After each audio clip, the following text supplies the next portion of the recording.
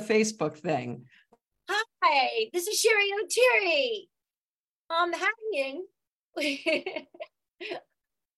So keep talking? Do you want me to keep talking? Vicki? I can't hear you. I can read your lips. I did that on purpose because the Facebook thing was screaming. Oh. And so I purposely, I'm sorry, I left you hanging, but believe me, it was better than hearing Facebook screaming at us. Okay, that's all right. Cheri, I'm so happy that you're here. I'm so excited. Oh, and I had too. no idea about this whole life of yours before Saturday Night Live. I had no idea that you were in rock and roll. So you have to tell me why. All right. You're a little kid. You don't want to be a comedian. You don't want to be an actress, although you're doing stuff, you're doing shtick. But how did you get to rock and roll? What was that? Okay, here's the thing. It's not that I didn't want to, I would have never dreamt that big, to be honest. Okay. You have to tell me about your mother, because I've heard bits and pieces. Was your mother encouraging, not encouraging? Yeah, tell me. She was like, pretty much, you still here? I have that mother. Hence the comedy. Yeah,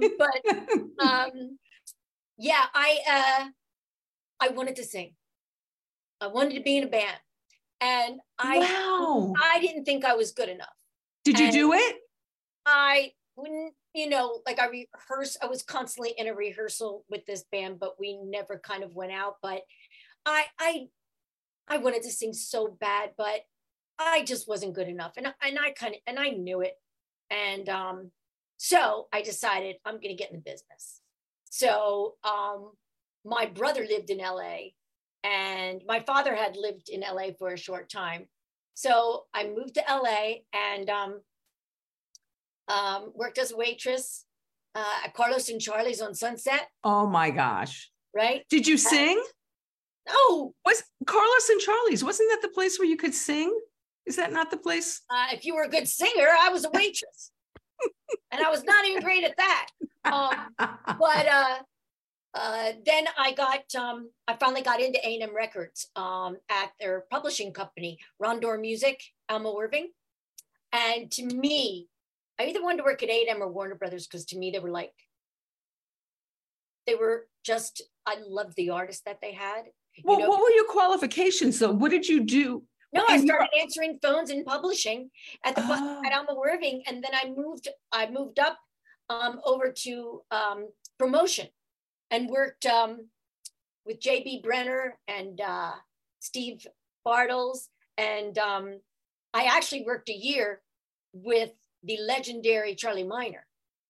And how did you know how to do? Because I was a promoter too, and I had no idea what I was doing. How did you know what you were doing? Listen, I was more of like a glorified assistant. You know what I mean? Like in promotion, you're just trying to get all of your artists on, in every city, you're trying to get your artists played on the top radio stations. So what was your trick? What was your spiel? How did you pick up the phone and do? My boss did the spiel. Okay. But it was one of the funnest things I've ever done. I love that's it. So crazy. So what were some of the artists that Sting, Gin Blossoms, Blues Traveler, Extreme, Sheryl Crow. I remember hearing Sheryl Crow's Triple Loop. Remember Triple Loops? Oh my gosh. And let me see. So now wait a minute. Sting. Gin Blossoms. Sting. Okay. Do you get to deal with... I saw him at a couple of events, and but what was funny was when I was on SNL, I had done they asked me to do Ally McBeal, right? Yeah.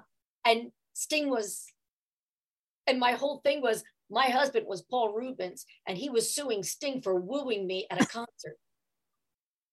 And it was just so fun because we had a kiss, and I'm like, oh man, this is so cool. But all the that that I promoted on my first year on SNL, all the artists I promoted were on that first year.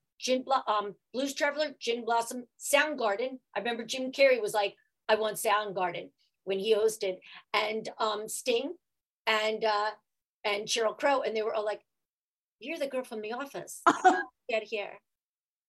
But the whole time I was working at A&M, I was taking classes at the Groundlings, and I remember seeing a Groundling show, and I didn't know that this existed. I saw all the pictures on the walls, and I'm like, because I always associated stand-up comedy with stand-up. Right. And so how did this happen? Because I know as a little kid, you embodied, you created character. You weren't an impressionist, right? No, but I would imitate everyone I saw on TV. I would imitate, like who? Like when you were a kid, who were you imitating? Okay, I remember coming home after school and Dinah Shore's show was on. Yeah. And I remember when she would come out and she would sing a song, and she would just butcher every pop and rock song with her vibrato. Left a good job in the city. For the So I would go up the street and I would whatever, and I would imitate soap opera characters. I did that a lot. And so were you like the funny kid in school? Were you getting in trouble because you were always like... To get in trouble. I was funny, but, also very insecure too. So, I get that. When I was a kid, and if I would make a guy laugh, a kid, like a guy I had a crush on or something, I noticed that they didn't look at you kind of as a girlfriend possibility. It was like, oh, she's funny. Like, check her out. And it almost kind of, like defeminized you or something. It felt like... I totally get that. I'm just like, and then I used to think to myself, the girls that were funny, like in high school, I went to an all-girls Catholic high school. These girls and we would laugh so hard, and they were completely different around guys. And not that I'm going to be as crazy as we were around guys, but I was just like, wow. I mean, there was no humor. Well, and also less intelligence, don't you think? I mean, a lot of women hide their intelligence in front of men. Yeah, I think this is what I think. I remember I was on Conan O'Brien. He goes, "Oh, you must get asked out a lot." And I go, "No, I don't. Why would you say that?" And he goes, "Well, you're cute and you're funny." And I go, "Oh no." When a guy says, what I learned over the years was, when a guy says he's looking for a girl with a sense of humor, that usually means a girl that laughs at everything he says. And if her boobs shake when she laughs, she's a riot.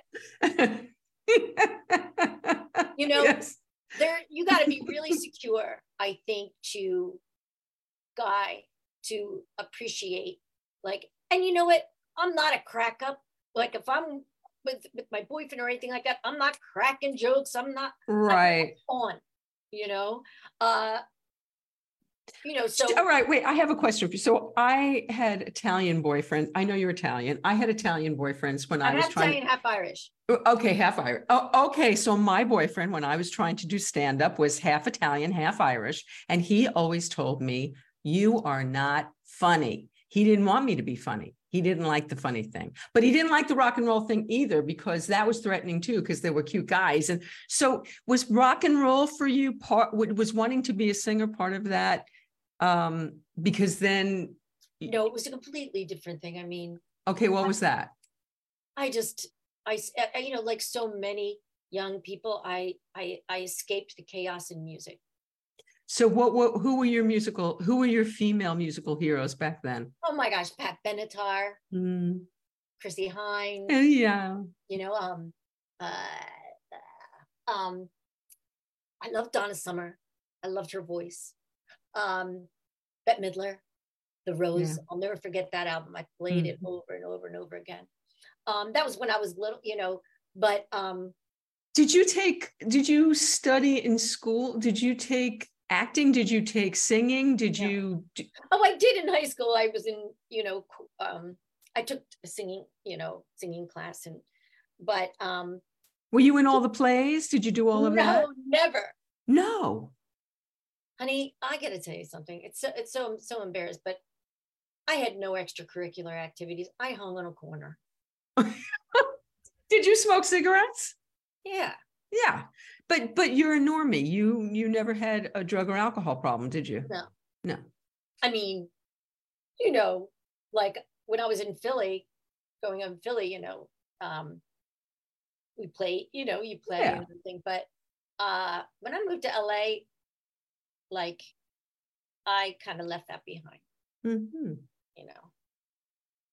So, okay. So you're a kid and does your mother appreciate your sense of humor? Does she think you're funny?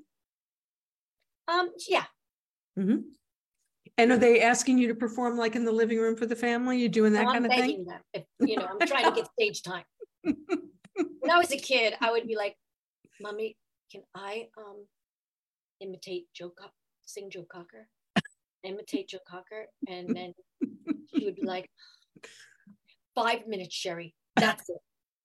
So I would put Joe Cocker's 45 on the stereo. And I would be like, she came in through the bathroom. And my Nana, I remember her saying, she would take that off. She goes, that's not funny. He's retarded. And I went, I was horrified. And I was like, Mommy's Joe Cocker retarded. Oh my God. It's not retarded. And it was just, I'm like, no, I would kill for stage time. But you know what I did? I just acted. No one really knew what I was doing. No one really cared, but I entertained myself. But it sounds like even though you were insecure, and I just know this from your work, you're absolutely fearless. I mean, what you are committed 1,000% to every character you do. Thank you. I get the insecurity. I get it, but you're fearless. Where do you think you get that? How do you get that? I think the Groundlings. Mm. The Groundlings. But it sounds like you had it as a kid though, because you won stage time, right? Yeah, but who was I committing to? You know what I mean? It was Oteri Party of One. Well, were you doing it? Were you doing it for your friends? Yeah, I did. But there's a thing too where if I wasn't making people laugh, I felt like I was invisible. And then there's a thing where you feel sometimes like a clown if you're not, and so I wasn't on all the time or anything like that. I was going to ask, were you that person? There was parts of me that were really, that were shy and very like, in the background, and I think it's from not getting attention as a kid or not getting, fed that kind of nurturing or attention at all, so I think as a kid, you just think there's something wrong with you, and you do whatever you need to do to get through. And, I said, as a kid, I watched everybody be. And then as an adult, I got to be everyone I ever watched in a way. You know what I mean? So the characters that you did in the Groundlings and then took on to Saturday Night Live with you, I'm assuming some of these characters are people that you grew up with from your childhood. Yeah, like the Italian lady on the porch with the takeoff Rita, yeah, of my grandma. My grandma was, always policing, but she had the biggest heart, and she was just I loved her so much. She was such a character, she had the biggest heart. And was she alive to see you have success? Yeah. And did she know that character was her? Did she know that? No one thinks that it's them. Right. And to me, it was like a takeoff of her. You know what I mean? I had fun with it. Like I'll be imitating somebody and then I take it somewhere else. You know, so then it's you make it your own. It's not an impression. Right. It's kind of like it just it's inspired by. Right. Okay? Right. Yeah. And I got to take my grandmom to see Pavarotti sing at our Christmas show. That to me was the best. She was like inches away. Oh, Pavarotti singing. And then afterwards I went into my dressing room and I go, Grandma, what did you think? What did you like? You know, he goes, I'm still pissed he left his wife. And I'm like, Grandma, you just saw Pavarotti. You know, like she's not used to being given to. She's a giver. She takes care of, you know, and she's very uncomfortable being given to. So like, even when I would send her stuff, like she had this couch that was so old for so many years and her ass was indented in her favorite spot every night. So I sent her a brand new couch and she goes, I go, Graham, did you get the couch? She goes, yeah, don't worry. I sent it back. And I go, what? It was the color of piss.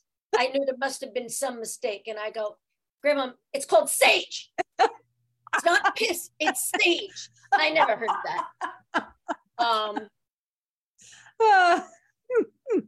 She would never accept money, but you could send rolls of quarters so she could go to the Atlantic City casinos, right? So I would get her Easy Spirit shoes, like for wide. Yeah. And then just fill them with quarters, rolls of quarters.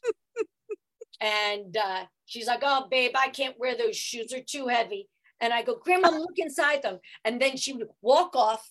And then I'd hear from far away, gypsy bitch. Oh, that's so fantastic. Did your mother come to appreciate and celebrate your success? Yeah. You know, she was kind of like, I think probably very surprised by it, you know, because, you know, I moved to LA and I'm working at A&M Records and then, you know, doing the Was she happy about that? Did she think that was a good thing? I'm sure she did. Mm-hmm. You know, we weren't like very close. Yeah, I yeah. But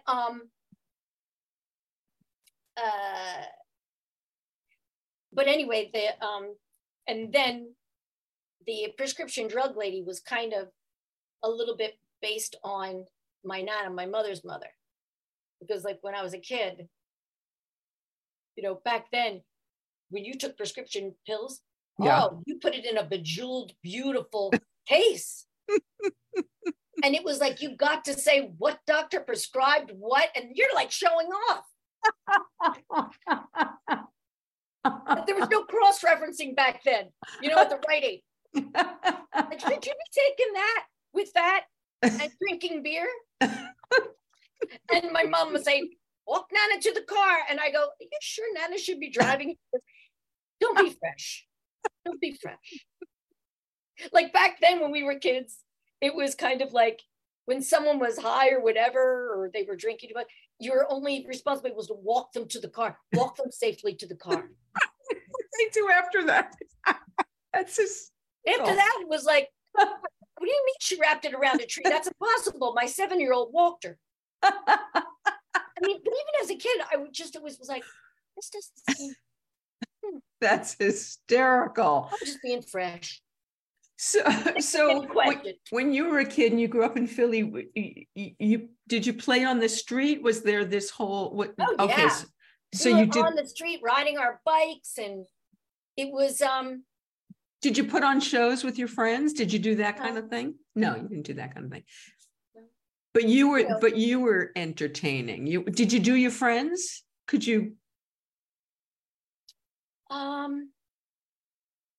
No, I would no, I would do put people on TV. I saw on TV. Like I would do, you know, like whenever I was a kid, if I was watching Little House on the Prairie, I'd go up and put my hair in plaits, braids, and I'd put on my prairie pajamas, and then come down and say, Ma, when's Pa coming home? She's like, I don't know, but you better have my fucking money. And I'm like, ooh. But, you know, because it's like, we are not in the prairie. We are not in a little house in the prairie. She's rough. So did you try to, so you didn't even try to do that. You were like, you were straight up going to go into rock and roll. You didn't to music. You didn't try to have a career right off out of the get-go. Did you go to college? No, I would have never dreamt that big, Vicki. I'm telling you that I got to work at A&M Records, and I had a business card. So how did that happen? How'd you restaurant bowl, you know? How'd you get the job at A&M? Because that's a pretty great thing. Well, actually, my father, a friend of my dad's, Tom Zotos, got me an interview at Human Resources at A&M, and truly, I don't think I would have gotten that job if it wasn't for Tom. Because it's like, really, you have to know somebody. Everybody wants to work at a record company, right? And so I started answering phones at Alma Irving and learned a little bit about publishing. And then after a year and a half of that, I moved over to the record company across the street and just had a blast for 4 years.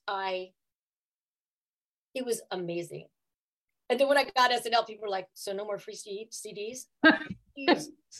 So were you going to concerts all the time and doing all of that stuff? No, that's A&R, you know.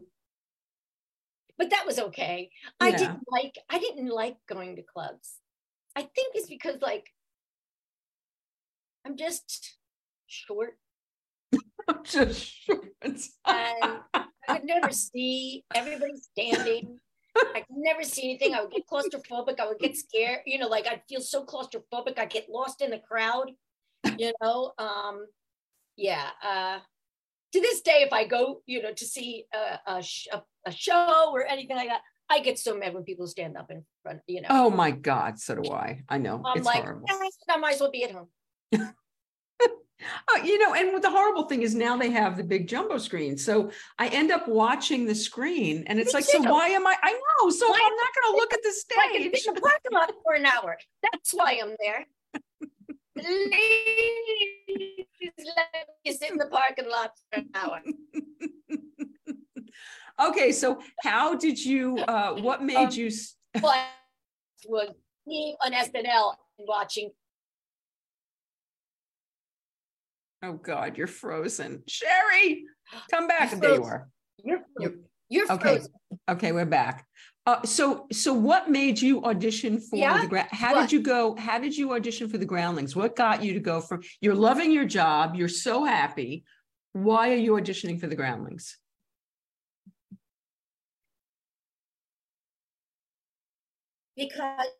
Because when I was working at Alma Irving, a woman in our legal department said, "You're so funny, you should do the Groundlings." And I just perked up because people always said, "Oh, you should just stand up. You should just stand up." And did you ever try stand up, Cheri? Oh. You never? I did it at Gotham. Mm-hmm. I hosted a stand up, so I got a little stand up together, and I've done Uncabaret a few times. Mm-hmm.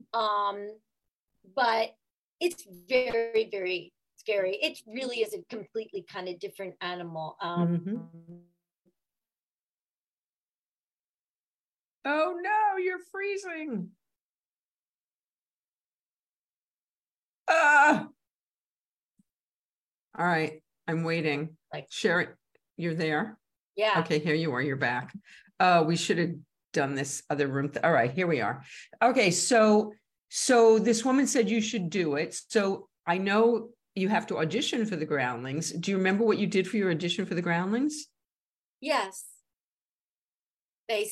Everybody had to describe a character in, you know, just a few words. And mine was, "You're pregnant with your 9th child." And we had 1 minute to think about it. And luckily, I remember it was like I was bloated from my period. and I had a big dress on, and my stomach, I felt like I was pregnant. My sister and I both, and my mom, when we got we were so pregnant. I mean, we were so bloated. And so, yeah, that was it. And so, so you auditioned, you got accepted immediately. So did you start at the beginning? It wasn't really hard to get in. Listen, they want your money. Okay. Okay. Just make sure you're not crazy. But it was, I was hooked. I was just like, this is the scariest thing in the world. And I can't believe it. I love it. And I liken it to falling in love. It's like I couldn't sleep when I didn't do well in class, and I couldn't sleep when I did do well in class. It was like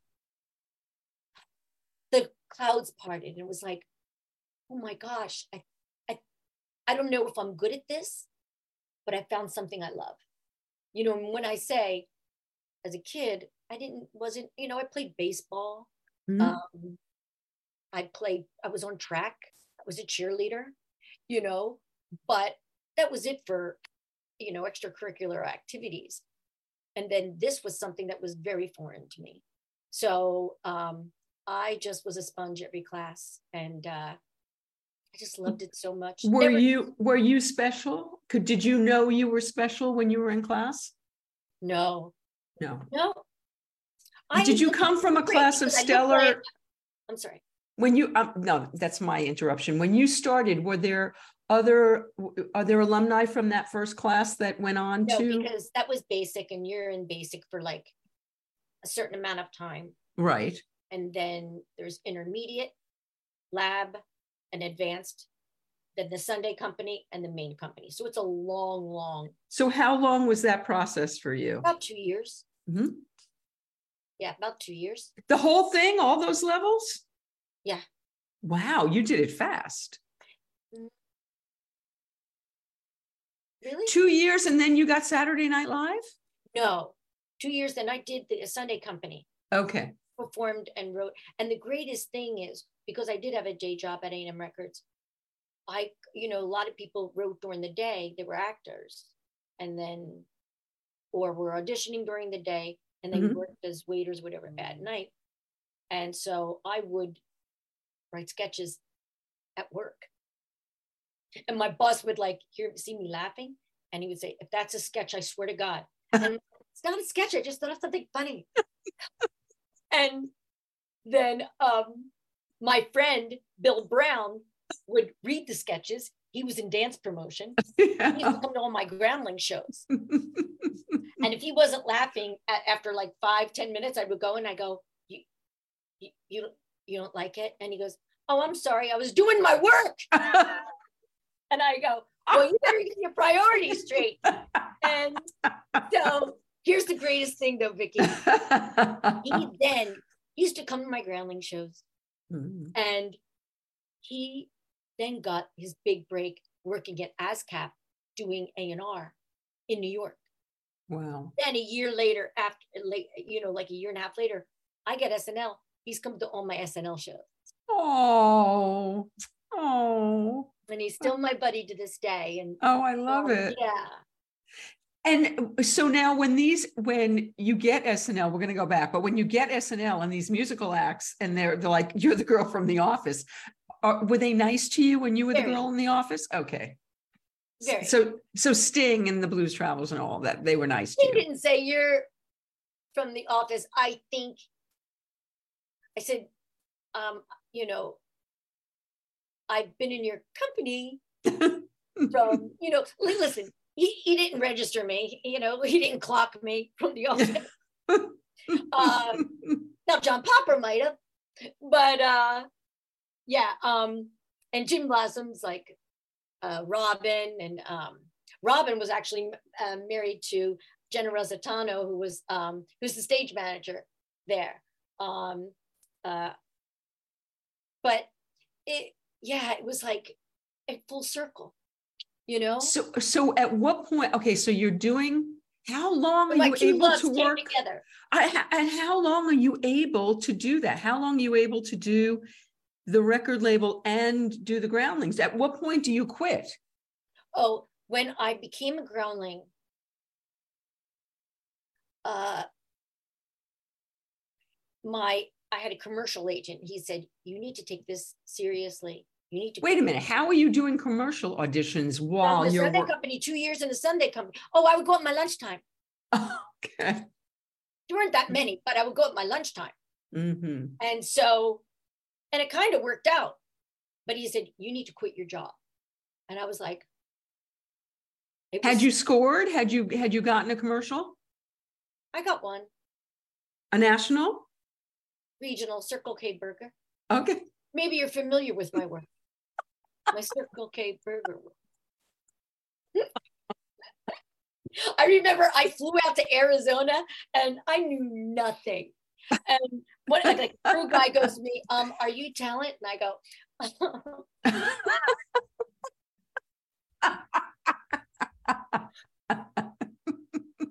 like, I didn't know that they called you talent. And I'm like, he's like, "I need to know where to send you. Are you talent?" And I'm like, "My name is Cheri." Oh my God. So now you quit your job without having, you don't make money as a ground. When you're in the company, you're not making money, are you? No. So how are you making money? How are you supporting yourself? Temping. And I temped mostly at Disney Legal. At Disney Legal. That's very funny. Okay. So, okay. So how long are you temping? How long are you doing that? About a year and a half. Oh, wow. And then a producer at SNL finally came. No one was coming to the Groundlings shopping. Really? Yeah. Well, my good friend Lorraine got found at the Groundlings. Yeah, but then they stopped for a long time. Really? Mm-hmm. And no one could get anybody from SNL out. And then Chris Kattan's manager got them there. And so Chris had a showcase. And okay, now who else in your class? Because I know the answer. Will and Jennifer Coolidge, some great people, Mike McDonald. And who were your teachers? I'm wondering, did you? Mindy Sterling was my favorite. Yay! Like Mindy Sterling, the Groundlings was such great training, both creatively and politically, for SNL, because it's rough, and especially for someone like myself. I don't think I had a lot of tools to deal with some certain situations, I guess. And so Maggie Baird. Oh, do you know Mag? You must know Maggie. Yeah. Oh, so Maggie. Talented. She was in my group. Was she? Oh my God. She could sing. She could dance. Yeah. I was just like, she could have done anything. Yeah. You know? Well, and so she ended up passing it on. And then she gave it to her children who do it's ridiculous. Absolutely amazing. Yeah. And then there were like people like kind of before me, like Tim Bagley and Mike Hitchcock. And did you know Tracy Newman and Lynn Stewart? And very good friends. They're awesome. Yeah, they are. I'm so proud to be part of the Groundlings. I'm like, even the people that came after me that were on SNL and doing things, I'm like, oh my God, you can just see they're Groundling. They commit, they do with their characters, and they're fearless.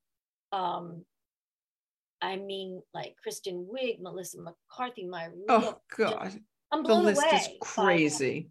They're just like absolutely amazing. And I did a couple of improv shows with like Heidi Gardner, and she's on there right now.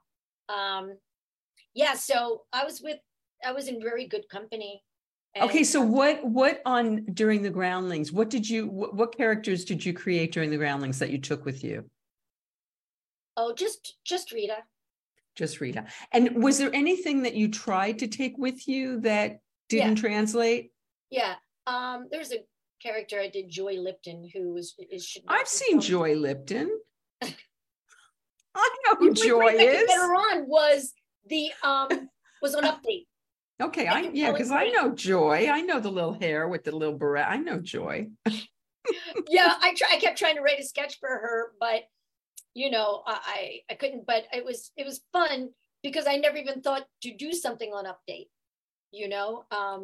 But so I did her on Update. But no. Wait, I have to ask you this. So where did the writing, did you, like when I was a publicist and a promoter, I had to do a lot of writing. Where did the writing start for you? And how did you, because you do so much writing, and we're going to talk about some new things you have going on with that. Did you write in school? Did you? No. No, that's, when you get to lab, that's when you start learning about writing. And the great thing is, no one's a writer. You become. You start.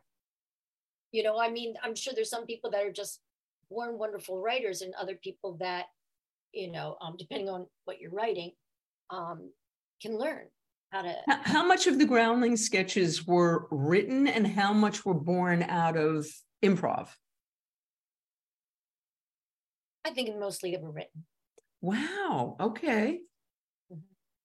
I was a great improviser. I was really not the best improviser. I've been around great improvisers, and I'm like, that's a good improviser. Like the Groundlings. There's some people just blow me away, and that wasn't my strong suit. So now, I like to prepare. Good. I'm not gonna trust myself. That's crazy, Vicki. So now I assume, because of all the women I know from the Groundlings, that the Groundlings was not a boys' club, that women were given full. Okay, so what was that? How we're going to talk about how you got Saturday Night Live, but how did that translate? Because from what I've heard from many people that I know, Saturday Night Live was the complete antithesis of that. That was a boys' club. Was it still a boys' club when you got there? I can't say that it was, because when my timing, I was very fortunate for the timing, because NBC had pretty much fired everybody. Yeah. There was a few people left, but who was left in your cast? I don't even remember who was left. David Spade. Oh, hello. Molly Shannon had been in there, but just like I think a half a season before. Norm Macdonald. Right. And a couple of writers. So when we all came in, it was like starting first grade, at the same time. We were all excited, scared, and bonded. And so you and Will came in together from the Groundlings. And Chris Kattan and Jennifer Coolidge was also auditioned. She was flown out too, but I love it. Now she's going to be hosting. Now she's hosting. So it's like, you know what? You'd rather host. Did you get to the position where you're hosting? I assume you've seen White Lotus. Of course you have. Yeah. Oh Amazing. My God. Oh my God. I love it. Okay, so it's great. And Chris got in. I thought you and Will got in before Chris did, even though they came out to see Chris. Right. Chris got hired like maybe 6 months later. Okay, so let's talk about that. So you're in the Groundlings, you're in the company, you don't have a day job anymore. Well, you're temping. Are you temping still? You're temping still. Okay, you're temping still. You're auditioning for commercials. You find out that SNL is coming. What and they're not coming to see you or Will, they're coming to see Chris.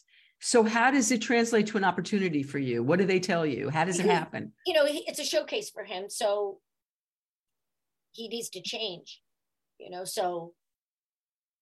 He needs to change. So, like I had one sketch in and it was a down left. It was me by myself, What did you do? Joy Lipton. Oh, there you go. There she was.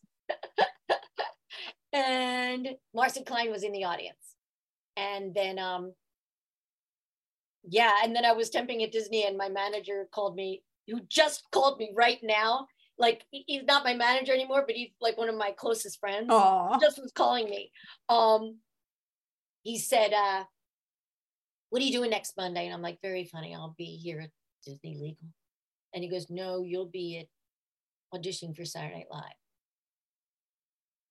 And I'm like, I screamed. I was just like, yeah. okay. Wait, take us through this for a minute. Now, I have to imagine that when you're a groundling, even though they hadn't been coming a lot, that's sort of the dream. I mean, is that the dream? That's the dream, right? Yeah, but I don't think we knew that they weren't coming, you know? Who was the last person they Guffman. took? I mean, Like I know the first person they took. Huh? I know the first person they took was Lorraine, but who was the last person they took before you? Julia Sweeney, I would say. Oh, okay.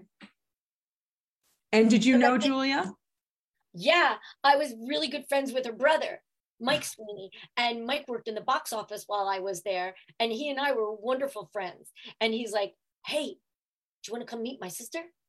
And I'm like, yeah. And it was really sweet because when I was auditioning for SNL, she said, Cheri, I'll watch your audition if you want. Did she help you? Mm-hmm. Nice.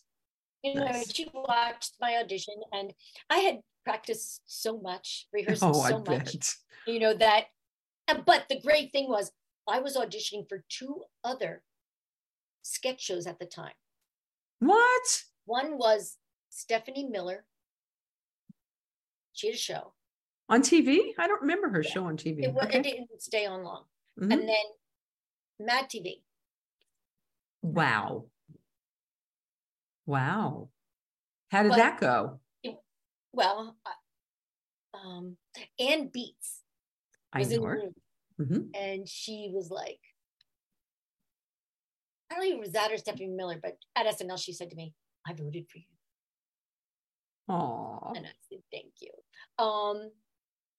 But it was great because it got me, you know, I remember crying. Were they were they right about the same time? Around the same time. Around the same time. Yeah. But I wasn't expecting at all to audition for SNL. But because of those 2 auditions, because I was getting callbacks. And then, you know, you have to do even something more, you know, different. Okay, so what did you have to do for your SNL audition? We do like 3 to 4 characters. And who'd you do? I did a prom girl, like a girl from the prom. And I had written it and did it with Will. So I was doing it without him. So, but you know, I was acting like I was talking to him. Mm-hmm. And then Rita Del Vecchio and Joy Lipton. Mm-hmm. And then, you know, you have to come back. And I didn't do any impressions, but they encouraged you to do somebody. And I remember Lisa Marie Presley and Michael Jackson had that big interview together when they got married. Mm-hmm. So I did her in the interview. Oh, stop. How do you, can you do it? Don't even ask me. It wasn't good. Trust me. I'm like, oh gosh, what am I going to do? Oh my God. All right. So, all right. But then you ended up doing so many impressions.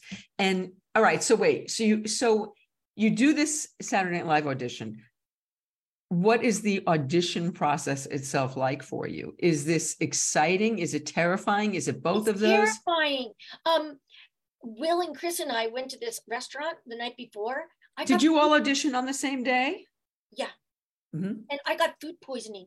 What? I was throwing up all night long till I had the dry heaves. I broke all blood vessels in my face.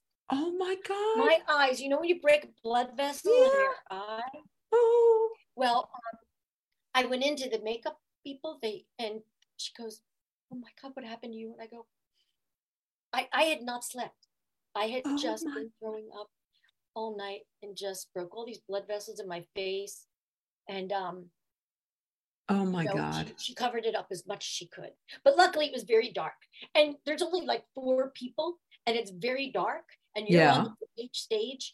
And a guy was coming out right before I went in, and he comes out and he goes, "Get ready, they don't laugh."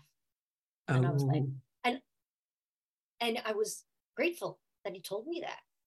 And I went in and I wasn't worried about, I'm sure they're just studying, And so I went in and I did my thing. And out the corner of my eye, I saw Lauren Michaels go. And it made me feel so good. But did you freeze? Did I freeze? No, we're good. You froze for a second. And did you feel like I nailed it? I got that. Did you feel that way afterwards? No, I just thought I did the best I could. Okay. Well, that's a good thing to walk out with. And so when you walked out and Chris walked out and Will walked out and you all compared notes. No, we didn't. There was 36 people there. The first audition was 36 people. The second audition was 12. Okay, so that was like we got flown out again. So that first time that the 3 of you get flown out, are any of the 3 of you more confident than the others that it went well? Chris was pretty confident. Chris was pretty confident. Okay. And Will, not so much? He wasn't confident, not confident. He was just steady. Okay. Okay. So now they fly 11 of you out again. Is Chris part of that 11? Mm-hmm. He is. It's the 3 of you again. Okay. And so do you do the same audition or do you do a different audition? A little different. Yeah, different. You're doing different characters or the same characters? Different. You're doing different. And who'd you do the second time? You don't remember. Okay. So you do the second audition. Do you walk out with the same I don't know feeling? Mm-hmm. You walk out with the same I don't know feeling. But do you know how many people out of those 11 are going to get cast, or do you not know that? No. Don't know that. 2 were cast. Yeah, you and Will. No. Yeah. Okay. And does the cheerleader exist at this point? No. We wrote that at SNL. We were improvising when everybody was cast. Mm-hmm. We were on the 8H stage and we were improvising. We were all improvising with each other. So I was off to the side and so was Will. And going like a Catholic school and cheerleading, whenever there was a wooden floor, I would go boom, boom, boom, boom, because it would reverberate, right? And I did that all the time. And so I was waiting for my turn and I just started going. And then Will started doing it. And we both started going like this, like really serious. And then we just laughed and forgot about it. It's like, well, we should write a cheerleading sketch. So like maybe 2 weeks later, it's like, okay, what do you want to write that baby sketch or cheerleading sketch? So that's what we do. And what a life changer that is. Okay, so we could have written a harder thing. I was like, what were we thinking? I mean, we have to write 3 cheers, the story, for the host, choreograph it, and then choreograph a dance at the end. That's why my favorite, people say, what's your favorite sketch? And I go, Morning Latte, because I was just sitting down. So Morning Latte is another favorite so how did that come to be? Well, over the summer, I was watching every morning show. And that forced chemistry, camaraderie, laughing, I was like, oh my God. And I knew I wanted to call it Morning Latte, but I didn't know what the hook was, I didn't, and then I was just thought, they're just ill-informed, but it doesn't, they're very ill-informed and it doesn't throw them off one bit, just this stupid, they're on the lowest rated show. It was just fun, because we could talk, how they talk about on morning shows, their weekend or right. Their lives. So we would do that. And I love doing that sketch so much because we laughed writing it. We really laughed our asses off writing it. And so how much, so you're saying it wasn't a boys club anymore when you got there, which is fantastic to hear, because that's not the story I've heard tell from earlier years. You know what So it is? I think, Vicki, time goes by, Mhm. and because of the way it's run, I think people feel insecure and they kind of get together. They form their groups. And you know, yeah, and sometimes I don't know. How challenging was it? How challenging was it for you to get sketches on? Was it because everybody says how competitive it is and how difficult that is. Was that the case or not for you? Yeah, it was hard for it was hard for everybody. I credit the groundlings for the training and not being able to, and writing at A&M Records all that time and learning how to write on my own but you want to partner with somebody. So I wrote a lot with Will, and then and I wrote a lot with Matt Piedmont. He's and like we wrote The Prescription Drug Lady together. We wrote Simmer Down Now. We collaborated a lot. And then once like the cheerleaders became a hit, Paula Pell came in, and what else? So long ago, I'm forgetting who my sketches were, but you're lucky if you have someone that will write with you, because here's the funny thing: none of the writers there have to write for anybody, which I think they should change that. I would say you should alternate. Writers should have to write, and not every week, but with the actors. Because for me, I didn't feel like I was competing with my castmates. I felt like I was competing with the writers. And some can get a little maybe resentful that they're competing with you as well. Like I remember one guy saying one time, "Cheri, you gonna do one of your little characters?" Like, did you always write your own sketches? Wow. But sometimes you're given gifts, like The View.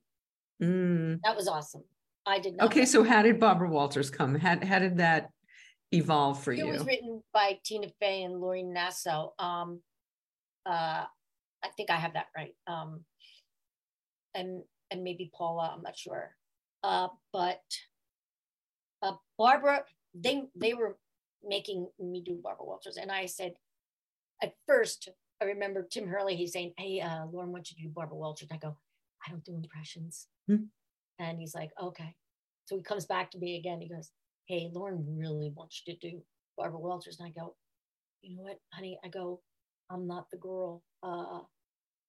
You should see if the other girls have a take on it." And so then he comes back and he goes, "Cheri, I don't think you understand. You're going to be doing Barbara Walters." And I go, oh, like I thought I was being asked. And so I got really nervous, and I started watching her. Like I watched her because I didn't want to do anything, like I didn't want to elicit, "Oh, she's no Gilda Radner," Right. I knew I had to have a take on it. So I think truly my ear just heard first, cursed, worst, curse. So I would actually try and say a lot of words with IR and UR.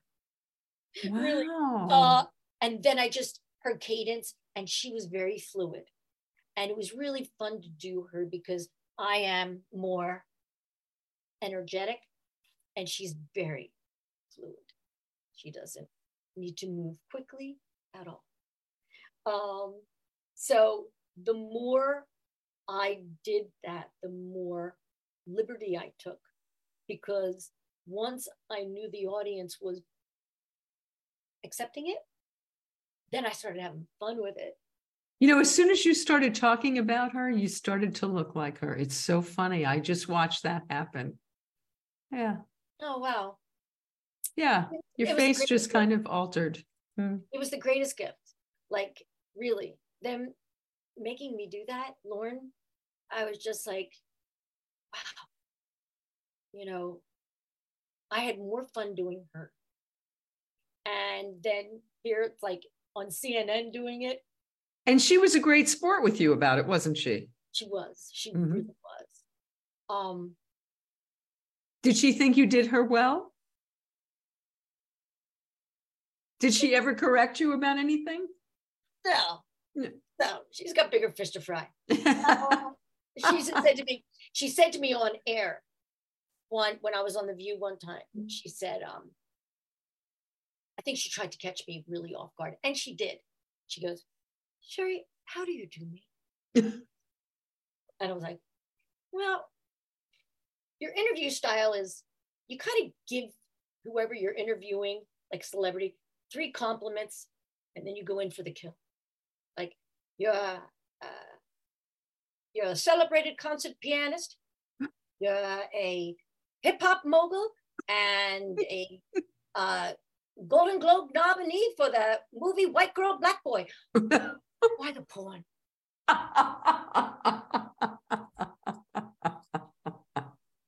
And then she just looked at me like did she get it? That's very funny.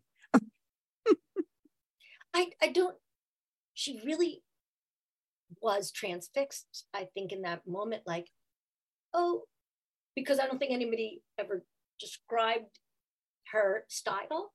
Right. And, you know, and it's not like she does it all the time, but I always notice in interviews, she would give specific compliments. She was wonderful because she was such a studied journalist. So she did her homework. Mm-hmm. And when you give somebody a specific compliment, mm-hmm. They feel seen. Mm-hmm. You know, instead of, oh, you're the hottest thing right now. Right. You know, she'll take you back like you do. And she'll do her homework, and the people would feel seen, and I think they would open up a little more, because they know that she's respectful. And she's seeing them. Yeah. And, you know, but it's like psychology 101. It's kind of like when someone feels seen, really seen, you'll get more from them. Mm-hmm. They'll feel safe. They'll feel safer. But that was the thing about Barbara Walters that used to unnerve me a little bit. It was very flattering. Because it was flattering until she went in for the kill. And there were a lot of people that she took down. She took down some people. But you know what you're going to get? Like, in other words, if you say yes to the interview. Yeah, then you know,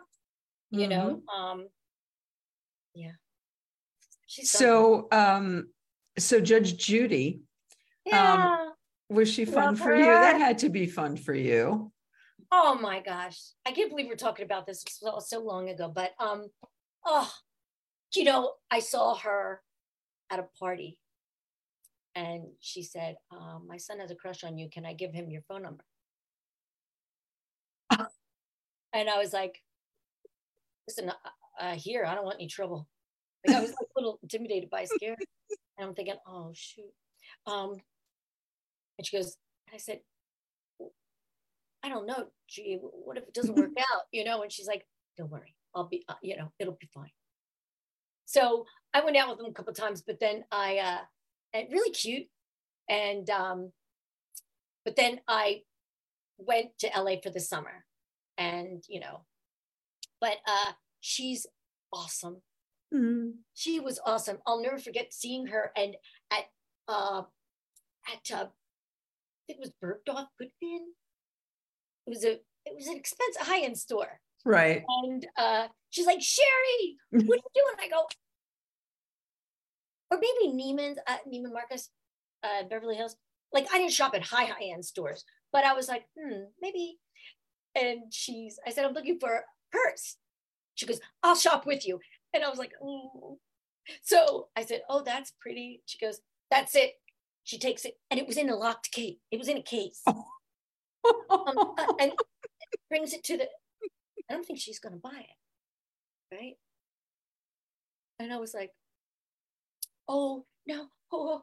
And the next thing, I'm at the cash register, and it was like over $1,000. And like, I said, you know, I was like, okay, I guess I have my first Bottega Veneta bag. But you know, a few years ago, she had a star in the Walk of Fame, and she called me and asked me to be there. Oh. And I was. I love her. Like, I love watching her show. She's cool. I love watching her show because she put, no bullshit. She puts everybody in their place. And it's kind of like when there's no justice here and there in your life, you're like, everybody's, just kind of like no one's brought to task, or, you feel like injustices. You got your little fill of justice, with her. I just love her. Cool. So was there like a special bond with you? Obviously there was with you and Will, and was there with Chris as well, because you guys were all groundlings together? Yeah, we were like brothers and sisters, we would do the most immature things. Like, I remember being on we were blocking one day, and we were doing this stupid thing where we would pat somebody on the back. Hey, that was a great job. I saw, the sketch. Anyway, still our hands ago. And I remember Jeff Goldblum, like, what are you guys doing? We're like, nothing. We don't want a serious actor to know how stupid we are. Because we were in the groundlings, so we really were. It's like a brother and sister kind of. You are adults, but you're not afraid to act ridiculous around each other, like immature, ridiculous. You're just laughing at farting and that kind of stuff.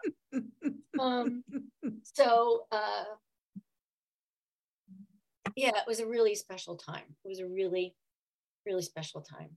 Were there any, and I know not were there any, what hosts were the most mind-blowing for you to work with? Because not only are you on the show together, but you're doing sketches with them. Like, they were, so many were amazing. Like, I would say Jim Carrey had the best show I'd ever seen. Wow. And I remember him saying to me, Cheri, I auditioned for SNL years ago. I didn't get it. It's like, I was depressed for years. Wow. Like, he goes, it's not something I truly got over. So this is a huge dragon for me to slay. Wow. And I was so happy for him because he was stellar. He killed in every single sketch. And I was really happy for him. Like, I know people that got cut from the groundlings and kind of never got over it. It's hard when you put so much time and effort into something that you love, and like, there's that rejection, and then, but a lot of people take a different path and go on to have success, Right. In another. Yeah. So likewise, was there anybody that, I mean, a lot of time has passed, so I'm assuming it's okay to talk about this. Was there anybody that was really challenging and difficult and that you did not enjoy?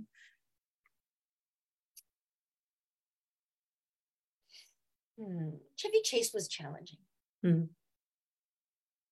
I can see that. God, I remember a Caddyshack.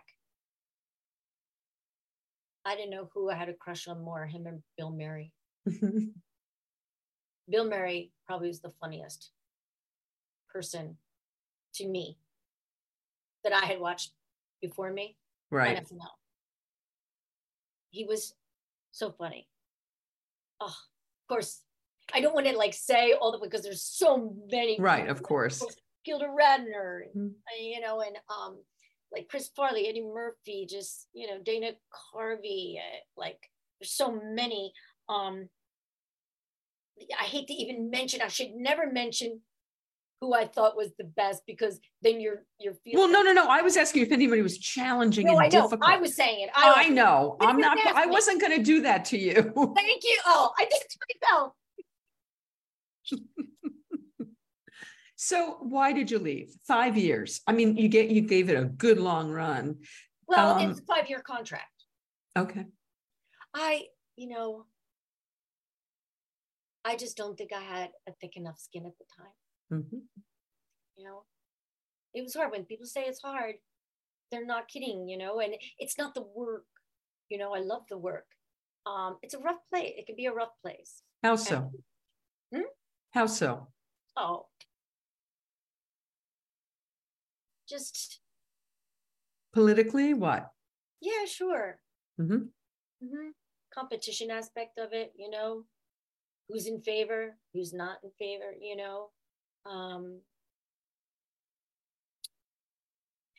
I heard someone recently, I was reading an article that's on SNL, and said, I learned not to take anything personal. And, that was very smart. Even if it is personal, don't take it personal. Like, that's really good in life, in all over the place. That's really good to. Right. Like, if you're looking for that validation, you're not going to get it there, because everybody's trying to get their shot. So you're all a little self-involved, and sometimes it doesn't bring out the best in people. And any of us, it's challenging. Wonderful things. So,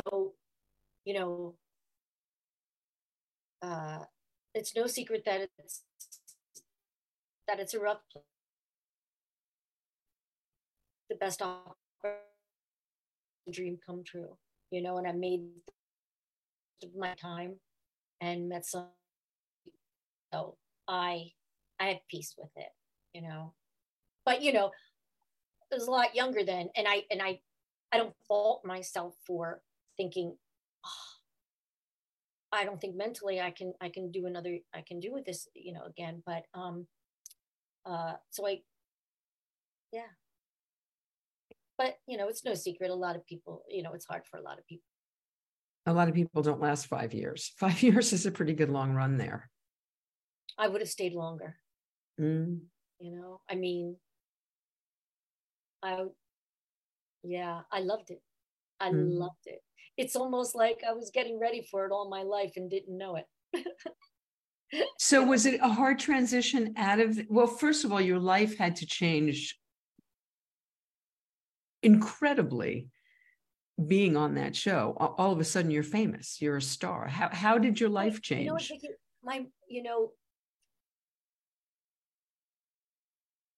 I didn't suffer from fame like in a bad way. You know what I always say is, like, I don't get really recognized very much, I think, because I'm really short and I'm below people's eye line. And it's kind of like I've never, some people, but I go to the dog park, I go to Ralph's, I shop. It hasn't, I can go anywhere. Yeah, but back then, when you were on every Saturday night, come on, no, life had. I did not know. Really? No. Interesting. Yeah, I never felt. I loved, and to this day, getting into a restaurant.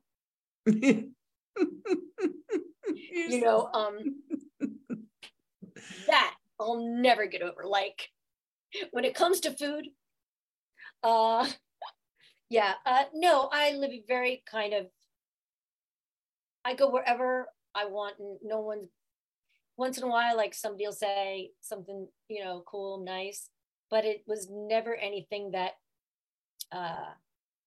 you know, I don't think I'm that famous. But was it fun for you? But some Thing. of that, what you did have of it must have been fun. Was it fun for you to get that attention? Yeah, Yeah. yeah, yeah. It was because I knew it was based off of my work, Mm-hmm. you know, and it's not, you're not just like a celebrity. Like there's nothing Right. worse than someone saying, can you take a picture? I don't know who you are, but my friend said you're famous. And that's like, you know, I don't know who you are. Okay, so then the work that happened after was well, you got an Emmy nomination for Just Shoot Me. Just That Shoot was so Me. much fun. And how was that getting an Emmy nomination? Was that like a I was thrilling like, thing? wait, what? Because here's the funny thing. On SNL, you've got to write, okay? You're competing with writers, essentially. Right. And you're auditioning every week to get a show you already got. You don't know if you're going to get it, you're going to be in that show. So that was the hardest thing you could ever imagine. So when I did Just Shoot Me, that was my first like sitcom. Mm-hmm. I was like, this is heaven. Are you? It was such a like the hours, 10 in the morning till 3 in the afternoon. I'm like, what is this heaven on earth? And so Cheri, what would you like what would you like in your omelet? I'm like, what's your angle? And knowing that you're going to be written for and you're not going to get cut at the last minute. And it's just, wow. Things are already funny. You're being written for. To me, it was like, this is heaven. And since then, I have tried. I can't believe how hard it is to get something picked up or on air or, because, when you're hot, coming off, you get a lot of opportunities. And then, you're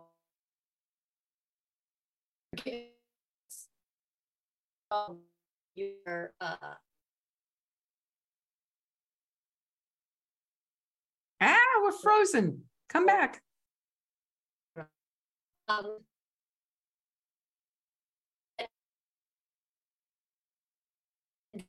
Goes on, it's almost like and my friend. Oh God, our connection is really bad right now. I'm waiting for you to just sink back in. Cheri.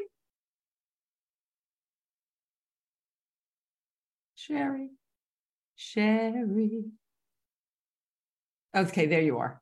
Oh my God, honey, how long is this anyway? Where we're gonna go? I have two more. I have two more questions. Easily.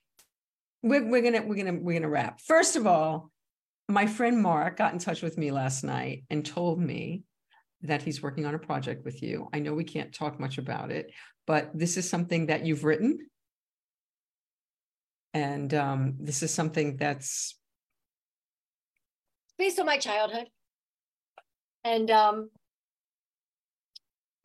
my writing partner on it was working with Mark. And Mark said they had just done 2 projects back to back together. And he said to her, do you have anything that, and so he read the script and he's like, I love this. I want to meet her. And he was awesome. He was flying into LA, and we met a couple times and he was just, he loved it and he got it. And it made me feel so good. So yeah, I mean, we're supposed to shoot in September, but we don't know what's going to happen with the actors strike, if with the writers and I hope they come to an agreement where everybody is happy. And I just hope the actors don't strike, but if they do, Solidarity. Absolutely. And his name is Mark Maxey, by the way. I have to give him a proper shout out, or it just wouldn't be Hi, fair Mark. because Mark did Snuffy's Up to Snuff. That was his first film. Oh, really? Yeah. And so before we go, so COVID, so have you had it? Twice. Okay. And were you COVID careful? Were you? Yeah. You know, my boyfriend and at the time he was living with me, and we just cooked every night, and we ate like we were at a 5-star restaurant. That's amazing. And then there were people that always would come over that were the same people that were very careful, and we would cook. It was I pretty much not breezed through it. And then I actually shot 2 different things. One was in Chicago for to pitch as a TV show, and the other one was in my kitchen to pitch as a TV show. So and I actually shot 3 things to pitch as TV shows. So, and then I fostered 5 dogs and found homes for them. Oh. So that was my pandemic time. And it wasn't awful for me, you know, really. How was COVID for you? Did you not have it bad, I hope? I did the first time. Really bad. The second time, not as bad. But All yeah. Right. Well, I'm very excited for this project with Mark. I cannot wait to hear more about it and look forward to seeing it and everything that you do. And Cheri, thank you so, so much. It's been such a treat to get to know you, and I hope I get to meet you in real life. And just like we're close. Lunch. You over for a nice wine and charcuterie. How's that? Well, no wine. I'm sober, but the other part. All right, the charcuterie. Charcuterie. All right, sweetheart. Thank you so much, Cheri. Thank you. Bye-bye. Okay.